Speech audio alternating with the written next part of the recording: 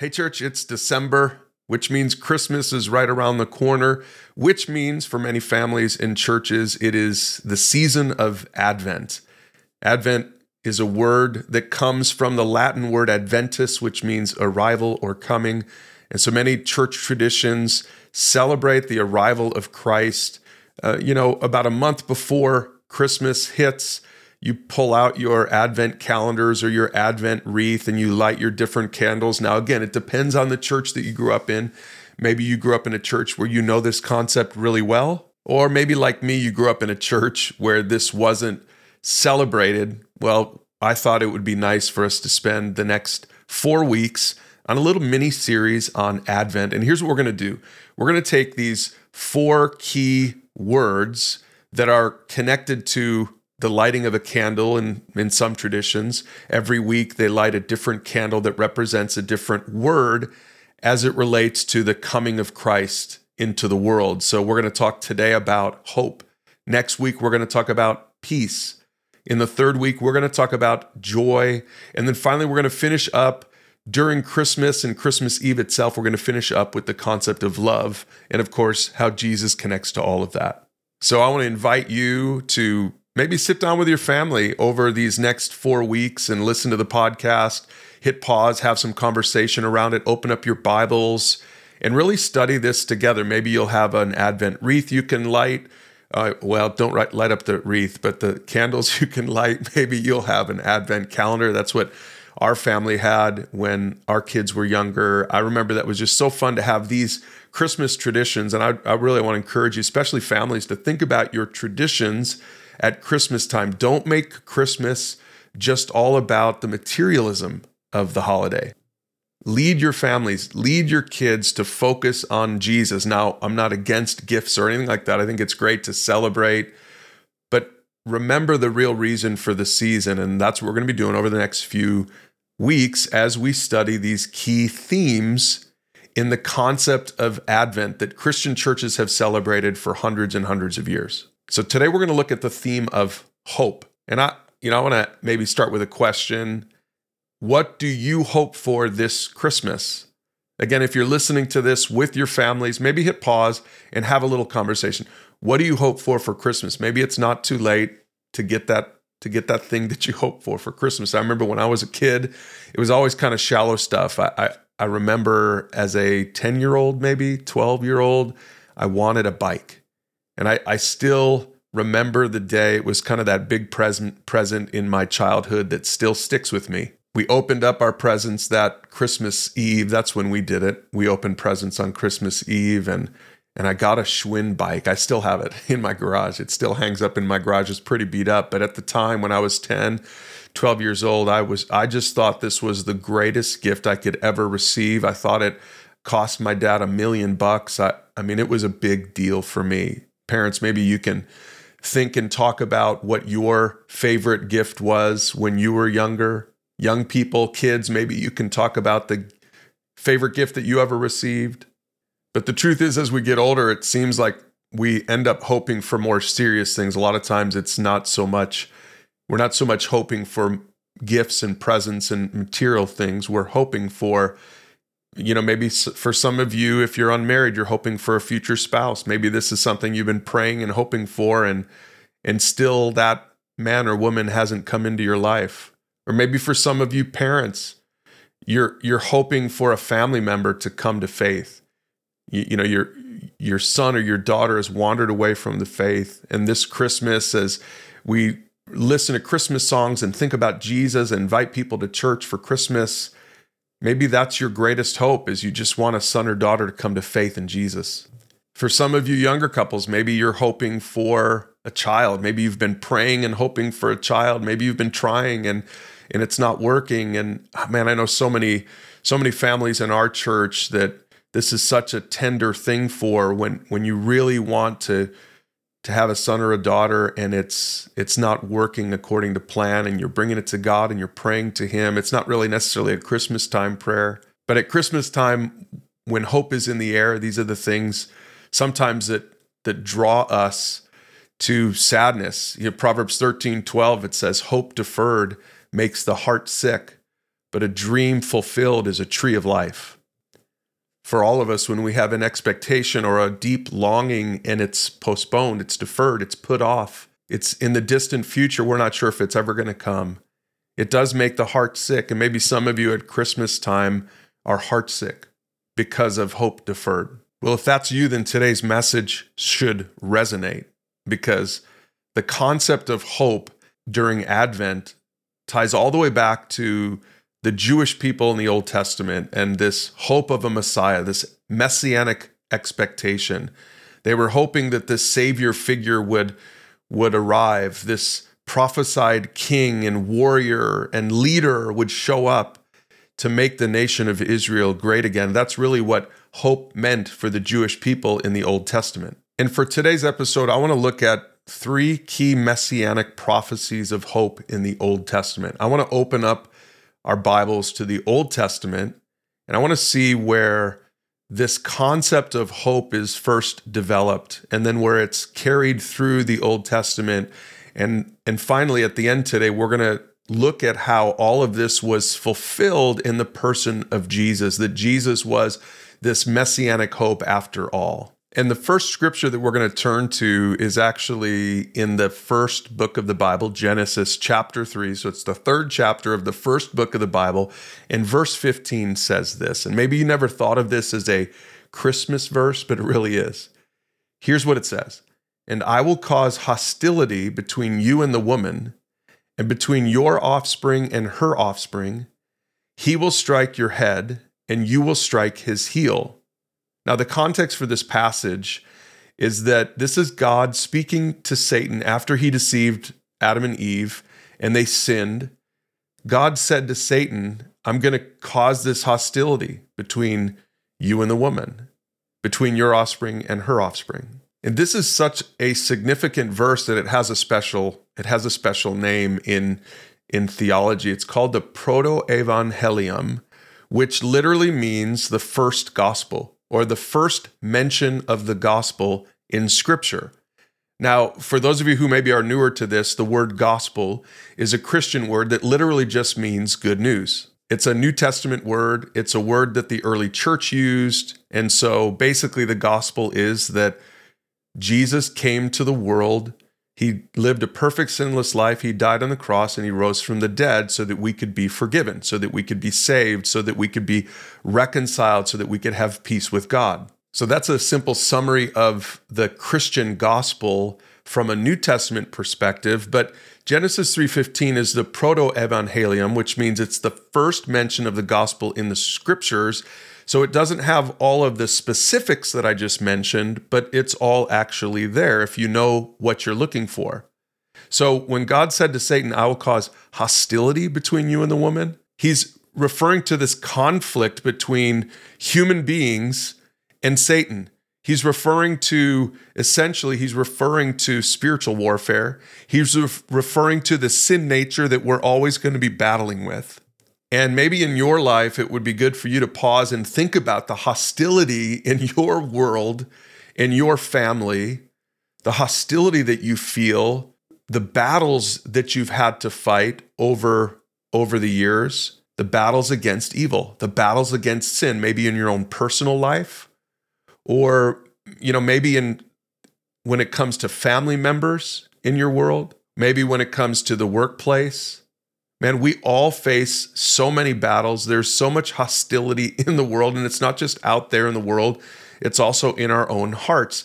And this was prophesied all the way back in Genesis 3:15, and all of this is a result of sin. Paul calls it in Galatians 5, he calls it the works of the flesh, this battle that we have in the flesh. Even as Christians, we have this new nature. The Holy Spirit is in us, but we still battle the flesh every single day. And again, we see the first mention of this all the way back in Genesis 3:15. So that's the word hostility. But then there's another word I want to focus in on, and it's the word offspring. Remember, God said there's going to be hostility between your offspring and her offspring. And it's not just a reference to human beings there, but we see in this a reference to a specific descendant of the woman who is going to be instrumental in this conflict.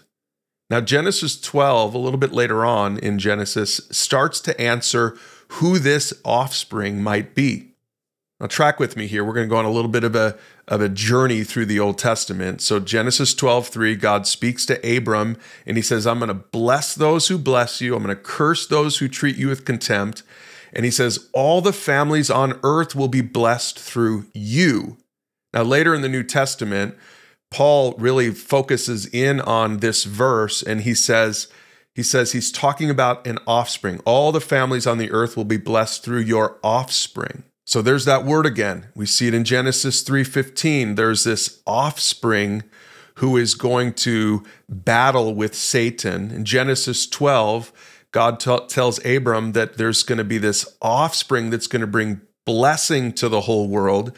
And then as you skip to the end of the book of Genesis, in Genesis 49, as Jacob is blessing his 12 sons, in verse 10, he blesses Judah, one of his sons. And here's what he says. He says, the scepter will not depart from Judah, nor the ruler's staff from his descendants, until the coming of the one to whom it belongs, the one whom all nations will honor. So there it is again. It's a reference to this one offspring who is going to somehow figure into God's salvation plan for the world. Now, again, the authors in Genesis, the characters in Genesis didn't fully understand it because hindsight's 2020. They didn't fully understand how this would work out. But as we go back with the New Testament in mind, with Christmas in mind, with Jesus in mind, when we go back and read Genesis 3 and we read Genesis 12 and Genesis 49, and there's so much more, these are just a few examples, we realize that this offspring that is being referenced in Genesis 3 for the very first time, this offspring is Jesus himself. That the identity of this mysterious, hopeful messianic figure, the identity of this person is Jesus, is Jesus Christ. And so in Genesis 3:15, when God says to Satan, he, the offspring, will strike your head and you will strike his heel, it's clearly a reference to the cross and the resurrection, that Satan struck a blow at the heel of Jesus. He thought it was fatal as Jesus hung there and died on the cross and went into the grave, and Satan and his minions, his demons, celebrated, and all of evil celebrated until 3 days later when Jesus struck the definitive blow to the head of Satan in the resurrection. 3 days later, Jesus rose from the dead. So that's what we're seeing here in this passage. The proto-evangelium, let me read it one more time. The first mention of the gospel in Scripture. And I will cause hostility between you and the woman, between your offspring and her offspring, and he will strike your head, and you will strike his heel. This imagery, by the way, is carried into the New Testament. Romans 16:20, I love this. In the New Testament, it says, the God of peace will soon crush Satan under your feet. I think that's a reference to Genesis 3:15. I love that verse, the God of peace. You know, he's the God of peace, but he's going to crush Satan under your feet. And he did that through the finished work of Jesus Christ on the cross. In Revelation 12, the last book of the Bible, verses 7-9, it says, then there was a war in heaven. Michael and his angels fought against the dragon and his angels, and the dragon lost the battle, and he and his angels were forced out of heaven. This great dragon, the ancient serpent called the devil, or Satan, the one deceiving the whole world, was thrown down to the earth with all his angels. Again, we see this reference to Satan, the serpent, and we see the picture of that in Genesis 3, but we see this hopeful vision that someday, even though there's going to be hostility, even though there's going to be a battle, that someday Jesus is going to win the battle. And that's the messianic hope. That was the hope that the people of Israel had, and we see it for the first time in Genesis 3:15. Now, that was from the first book of the Bible. It was from the first 5 books, which were called the Pentateuch, the Torah. But now if we fast forward to the prophetic books, you know, toward the end of the Old Testament, we have all of the books of prophecy, and Isaiah chapter 7 contains a really interesting, hopeful verse that you've probably heard at Christmas time. It's Isaiah 7, verse 14, and here's what it says. All right then, the Lord himself will give you a sign. Look, the virgin will conceive a child. She will give birth to a son and will call him Emmanuel, which means God is with us. Now, if you've been around at church for any length of time during Christmas, then this verse sounds at least vaguely familiar to you, because this idea of Emmanuel and a virgin giving birth to a child, it all sounds very Christmassy. But I want to make sure you understand, first of all, the original context for this prophetic verse, because whenever we look at prophecy, oftentimes there's an immediate fulfillment of the prophecy, and then there's a future fulfillment of the prophecy, and that's what's going on here as well. So actually, in the initial context in Isaiah 7, here's what was going on. Ahaz was the king of Judah, and he was facing this threat of invasion. The northern kingdom, the kingdom of Israel, had formed an alliance with Syria, and the alliance was against the southern kingdom of Judah. So Isaiah was a prophet to the southern kingdom of Judah, and he's speaking these words to King Ahaz. See, Ahaz was afraid because of this potential invasion. And so in his fear, he did something that many of us do. He sought assistance from an ungodly source. So he wants to go to the powerful Assyrian Empire for assistance during this invasion. But the prophet Isaiah is counseling Ahaz to trust in God rather than going to Assyria for help. Isaiah was trying to assure Ahaz that this threat from Israel and Syria would not succeed, and that's what the sign was all about. This virgin conceiving a child was a promise of protection. So in the immediate historical context, this child would be born, he'd be called Emmanuel, and it would be a sign to Ahaz that by the time this child reached a certain age, the threat from Israel and Syria would be nullified. That was the immediate fulfillment of this. Let me read from the Expositor's Bible commentary on this verse. They say the best view seems to be that the mother is a royal contemporary of the prophet Isaiah, whose child's name would symbolize the presence of God, remember God with us, Emmanuel, with his people, and who would foreshadow the Messiah in whom God would be incarnate. An unmarried young woman within the royal house would shortly marry and conceive. Her son would be called Emmanuel, God with us, probably in ignorance of the prophecy. Before the child is old enough to eat the characteristic solid food of the land of promise, and so well before the age of moral discretion, the Assyrians would lay waste the lands of Aram and Israel, which they did in 732 and 733 BC, only a year or two after the prophecy was given. Now again, that's just the immediate fulfillment of the prophecy, but remember, many prophecies, and this for sure is one of them, many prophecies had an immediate fulfillment, but then it also has a future fulfillment. And the future fulfillment, the bigger deal, was this messianic hope, not just for the people of Judah, trying to ward off this invasion from Syria and Israel from the north, but actually for the people of God today, that this virgin would conceive and give birth to a child who would be God with us. Here's what Matthew 1 says, starting in verse 18. This is how Jesus the Messiah was born. His mother, Mary, was engaged to be married to Joseph, but before the marriage took place, while she was still a virgin, she became pregnant through the power of the Holy Spirit. Joseph, to whom she was engaged, was a righteous man and didn't want to disgrace her publicly, so he decided to break the engagement quietly. And as he considered this, an angel of the Lord appeared to him in a dream, said this, Joseph, son of David, do not be afraid to take Mary as your wife, for the child within her was conceived by the Holy Spirit, and she will have a son, and you are to name him Jesus, for he will save his people from their sins. All of this occurred to fulfill the Lord's message through his prophet. And here it is, a reference to Isaiah 7:14, right here in Matthew 1, verse 23. Look, the virgin will conceive a child, she will give birth to a son, and they will call him Emmanuel, which means God with us. So as we're reading Isaiah 7:14, we see this immediate fulfillment potentially in this child probably born during Isaiah's time as a sign to King Ahaz in that immediate situation.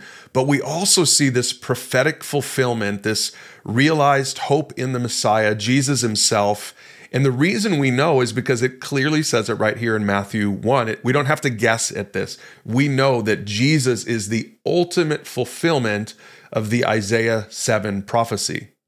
So we've looked at Genesis 3, we've looked at Isaiah 7, and I want to look at one more chapter in the Bible. We could do this all day, but I want to look at just one more, and it's from Isaiah chapter 9, just a couple chapters later, and it's related to the Isaiah 7 prophecy. Here's what it says in verses 1 and 2. Nevertheless, that time of darkness and despair will not go on forever. The land of Zebulun and Naphtali will be humbled, but there will be a time in the future when Galilee of the Gentiles, which lies along the road that runs between the Jordan and the sea, will be filled with glory. The people who walk in darkness will see a great light. For those who live in a land of deep darkness, a light will shine. Now, this is another passage that is quoted in the Gospel of Matthew. A little bit later in Jesus' ministry, Matthew chapter 4, kind of early on in his ministry, actually, it says in verse 12, when Jesus heard that John the Baptist had been arrested, he left Judea and returned to Galilee. He went first to Nazareth and then left there and moved to Capernaum beside the Sea of Galilee in the region of Zebulun and Naphtali. This fulfilled what God said through the prophet Isaiah. And then it quotes what we're reading right here in Isaiah 9. In the land of Zebulun and Naphtali, beside the sea, beyond the Jordan River, in Galilee, where so many Gentiles live, the people who sat in darkness have seen a great light. And for those who lived in the land where death cast its shadow, a light has shined. And I love what verse 17 says. From then on, Jesus began to preach, repent of your sins and turn to God, for the kingdom of heaven is near. And so we see in Matthew 4, we see Isaiah 9 referenced once again. And so we don't have to guess at the prophecy from Isaiah 9, just like we didn't have to guess from Isaiah 7. We see it right here in the New Testament. It's very clear to us that Jesus is the fulfillment of this light that is going to dawn in the region of Galilee. The Gospel of John talks about it as well. John 1, verses 4 and 5, it says, the Word, speaking about Jesus, the Word gave life to everything that was created, and his life brought light to everyone. The light shines in the darkness, and the darkness can never extinguish it. And John 1:12 says, but to all who believed him and accepted him, he gave the right to become children of God. Now, there's a concept here that I want to make sure that you pay attention to, because there's a lot of talk about Galilee of the Gentiles and the hope of the Messiah, which up until now, when we read about it in Genesis 3 and we read about it in Isaiah 7, at first it seems that maybe this is just like a hope for the nation of Israel. This was just an Israel thing. This is just a Jewish thing. But Isaiah 9 helps us to understand that it's more than a Jewish thing. It's a Gentile thing, a non-Jewish thing.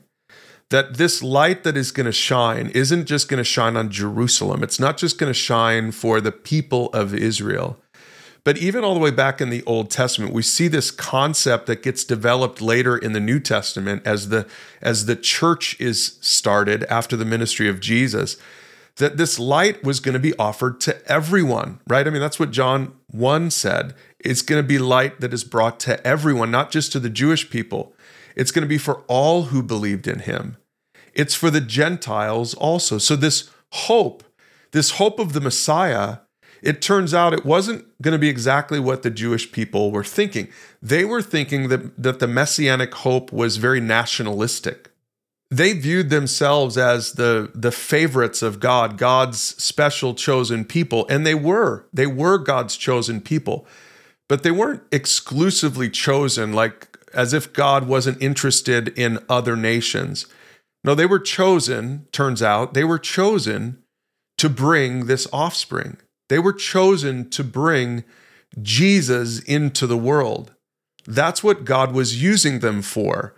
That this offspring who would come from the line of Abraham and eventually, Judah and David, and we see this in Matthew, as Matthew opens his gospel, the genealogy of Christ, that sure enough, this chosen one, this offspring would come from the line of David, just as was prophesied. But that's what the choice was about, that God chose the nation of Israel to bring the Messiah into the world who wouldn't just bless the nation of Israel, but would bless the whole world, would bring light to the whole world. And that's what we see played out in later on in the book of Acts, as originally the gospel was coming to the Jewish people, but about midway through the book of Acts, we see that it opens up to all the people, the Romans, the Greeks, everybody, and pretty soon Christianity clearly isn't just a Jewish thing. And that's why we celebrate Jesus as the Messiah. He's the Messiah for all of us. He's the Savior for all of us. He's the hope of the whole world, not just the hope of the Jews. And I want to read one more verse from Isaiah 9, because again, this is something that you would encounter at church at Christmas time as well. This is another very Christmassy verse. But now that you understand all this context, maybe you can understand this verse a little bit better. It says, "For a child is born to us, a son is given to us. The government will rest on his shoulders, and he will be called Wonderful Counselor, Mighty God, Everlasting Father, Prince of Peace."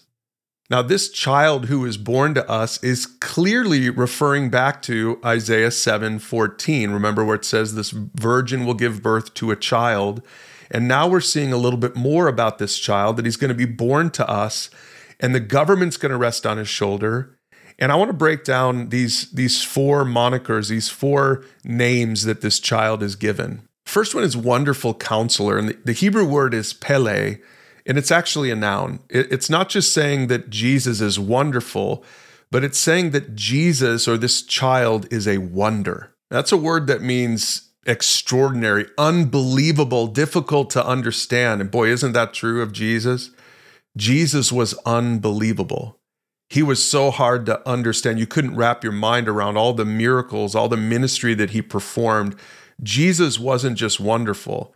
Jesus was a wonder. And then it says that he'll be called Mighty God. And in Hebrew, this is El Gibor, which means God is a mighty warrior. Now, this might have contributed to this idea that the Jewish people had, even in Jesus' day, that the Messiah would be a warrior, kind of like King David was a warrior, that the Messiah would be born into the world. And truly, the Jewish people were expecting this from Jesus in his day. They wanted him to be a warrior.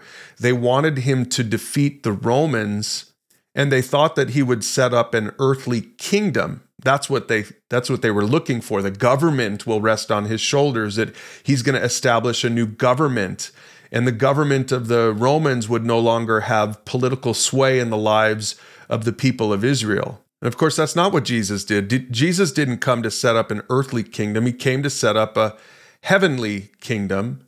And it turns out that El Gibor, which means God is a mighty warrior, is more of a reference to Jesus' nature, that he is God with us. He is Emmanuel.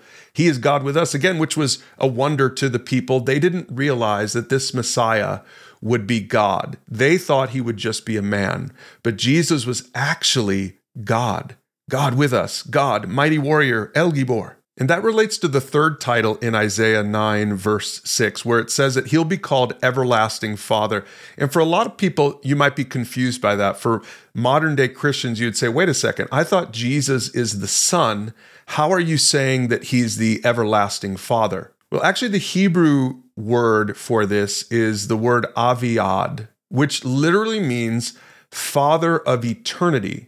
So a better way to understand this, when you think of the word father in Hebrew, that the concept of that was author or originator or even possessor. So think of everlasting Father. Instead, think of it like this, is that Jesus would be the possessor of eternity or the author of eternity. And see, that makes more sense because John 1 says this in verse 4, the Word, Jesus, gave life to everything that was created, that before anything was created, Jesus was there. It makes sense. Again, in retrospect, we can look at that and we can see in Isaiah 9, verse 6, that this is talking about the fact that Jesus, this wonder, this El Gibor, this mighty God, was also the Father of eternity, that Jesus isn't just a human being who just had a beginning 2,000 years ago and was born into the world, but know that Jesus, this Messiah figure, was greater than the Israelites could have even understood, that Jesus would actually be God himself, the author of eternity. And that brings this whole concept of hope into clearer focus. We started with Genesis 3:15. We see that the very first time this concept of battle between good and evil would be fulfilled in this future offspring that, Adam and Eve didn't know who that was going to be. There's no way. And we see that developed throughout the Old Testament in Isaiah 7:14, that we get a little bit more of a picture of this hope of this world, this offspring, that it would be a child born to a virgin. And we're getting just a little bit more of a picture, and that he would come to bring light to the whole world. But here by the end of Isaiah chapter 9, verse 6, we see that this is more than just a human being, that this messianic hope, this offspring who would come into the world, who would be the hope of not just the Jews, but also of the Gentiles, that this figure, this hopeful Savior figure, would be more than a man, but that he would be God, that the hope of the world is God himself. The hope of the world can't be found in any human being. The hope of the world can only be found in Jesus, who is fully man and fully God. See, the Messiah came in the person of Jesus Christ, and he was worth the wait for the people of Israel and for Gentiles like you and me. But sadly, many people fail to see him for who he truly is. Many people still try to find hope in temporal things. Now, for you, I don't know what you're hoping for this Christmas, but I want you to know that all of our deepest desires can only be fulfilled in Jesus. Maybe your heart is sick this Christmas season because your hope has been deferred. You've been hoping, expecting, longing for something, maybe something you've been praying for years. I want to encourage you to turn to Jesus this Christmas season. Give it to him. Share your desires, your needs, your struggles, your frustrations, your fears. Share those with Jesus. Because Jesus truly is the hope of the world. Jesus wants to bring light into our worlds, and we can only find that light in Christ. Now, be sure to join us next week, because I don't know if you noticed, but I left off that last name in Isaiah 9:6, where it says that he will be called Prince of Peace. And I did that on purpose, because next week we're going to look at the second concept in the idea of Advent. And we're going to look at peace and how Jesus connects to that term. Join us.